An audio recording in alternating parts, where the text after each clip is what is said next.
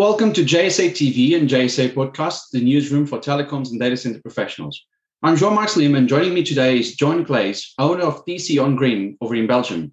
Johan, thank you so much for talking to us. How are you doing? Thank you, Johan. Thanks for having me. I'm doing very well. Thank you. Thank you. Look, your work revolves pretty much all around sustainability in the data center space, not just in Europe, but even beyond Europe. How would you describe the current state of the market when it comes to sustainability? Are we on a journey to really be green by 2030? Okay. Well, I think, after a decade of preparation, with the European Code of Conduct, for example, also a little bit of lip service and, creative marketing, I think we have finally entered the decade of actions. All the way up to 2030. And I think the reason for that is really coming from three vectors. One of them is customers. They all indicate that they are looking or demanding sustainable products and services. I think there was a survey done by 451 indicating that the number one driver for colocation operators to implement sustainability and efficiency solutions is really customer demand. So that's the first one. The second vector, I would say, is competition. I mean, there's a lot of big names, Microsoft, but let's say all the hyperscalers in general are really leading the pack, and that obliges the rest to follow. And I think these companies realize that in order to become sustainable, as in survivable, you need to act sustainably as well. So that's a second driver. And the third one, maybe the most important one, is legislation and government action. And of course, here in Europe, we had the European Green Deal in 2019, which is really setting the benchmark for the industry towards carbon neutrality in 2030. So I think those three things have made sustainability a hot item. It's really table stakes instead of nice to have. And this is where we are. I think the policy point is very important because we are really now seeing governments stepping in, especially in Ireland. We've seen it a couple of weeks ago. Quite a few data centers almost being put on hold over power concerns. That's interesting. Actually, as we were just talking, just had a notification coming in from KTS, who just published their third annual sustainability report. So, I mean, it's a hot topic. Everyone's talking about it. But speaking of operators and not just the Microsofts and the Googles of the world, companies like KTS, Equinix, Digital Realty, and then even the boutique data center players, what would you say is the biggest mistake or the one thing they are not really looking at properly when it comes to sustainability? Because, as you said, this is no longer about it's a nice thing to have. It's something that you just need to get on with. But what's going wrong still?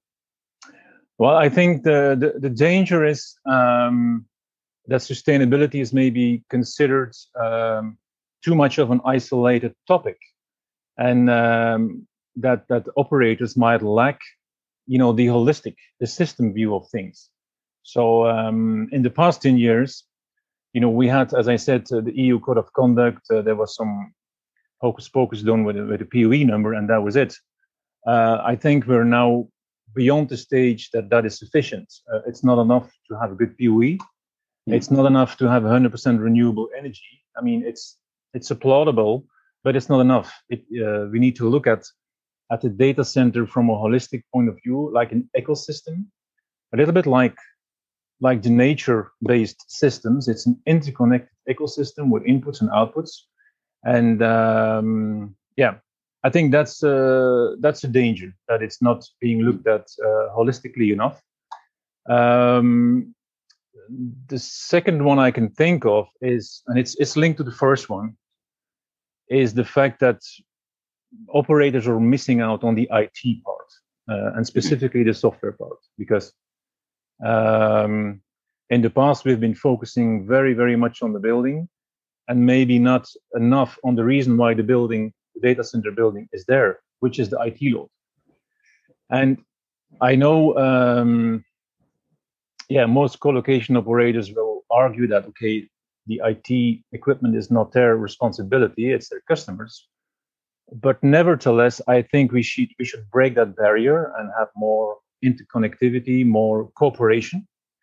And I think there's even an opportunity for colos to provide additional services in that space by looking at things like virtualization of servers and virtual machines, idle server detection, and most importantly, software. There's an immense potential for green software engineering. There was a report also recently indicating that you could save up to 35% of energy by having a green, energy efficient design. And luckily, that's also being picked up by the industry with the Green Software Foundation. But nevertheless, I think IT and software is the elephant in the room when it comes to sustainability. So that's the second one. And the third one I can think of is greenwashing. It's never completely off the table. I mean, as I said, the industry has been creative with PUE numbers in the past. You now see this, plethora of programs around carbon neutrality, net neutral. It's not always clear what the operator's focus is, what the scope is, how funded this program is. And I think there's a bit of a danger that it's again overshooting, and not going to the real fundamentals, which is, as I said before, it's looking at reducing the emissions. So it's a net zero objective we have, and this is for the whole value chain. So not only the use phase emissions, like scope 1 and 2, but also, most importantly, the embedded carbon, the scope 3 emissions for the value chain. And I think that's really some way to go to map that carbon footprint. So there's a bit of a danger that we are using those terms lightly. So I think those are three interconnected but important observations. Yeah. Well, I think they are really good observations, because, I mean, picking up on the last one, for example, scope 1, scope 2, scope 3, we've only really just seen Equinix recently announce a strategy to track down carbon through the different scopes. Because before it was always about, we just buy green energy or we're just building a solar power farm or something. It's never down to the detail, down to the supply chain, down to all the elements within the data center and to building and running of a data center, and also all the employees. And on the software side, I think it's also a good point, because actually there's this, I'm going to call it an organization, I think it is an organization, a non-profit organization based in Amsterdam, or at least in the Netherlands, SDIA, which work is basically just coding for data centers to make data centers greener from a software perspective. And they've been getting a lot of traction, companies like Digital Realty Interaction and everything. So we are seeing the needle moving slightly, but probably not as fast as we would need to. And I mean, we are in 2021, so we've got exactly to go. Yeah, that's why I said in the beginning, it's really the decade of action. It's enough of the, let's say, of the small talk. It's actions, and I mean there are actions out there. There's also the climate neutral data center pact, which is a very important initiative, which is also moving beyond PUE, looking at other metrics, water and circularity of heat and IT equipment. Still a work in progress, but a very an important initiative. So I think, in summary, we need to be ambitious enough about sustainability. And there's one famous, at least, in Belgium and Europe, biologist.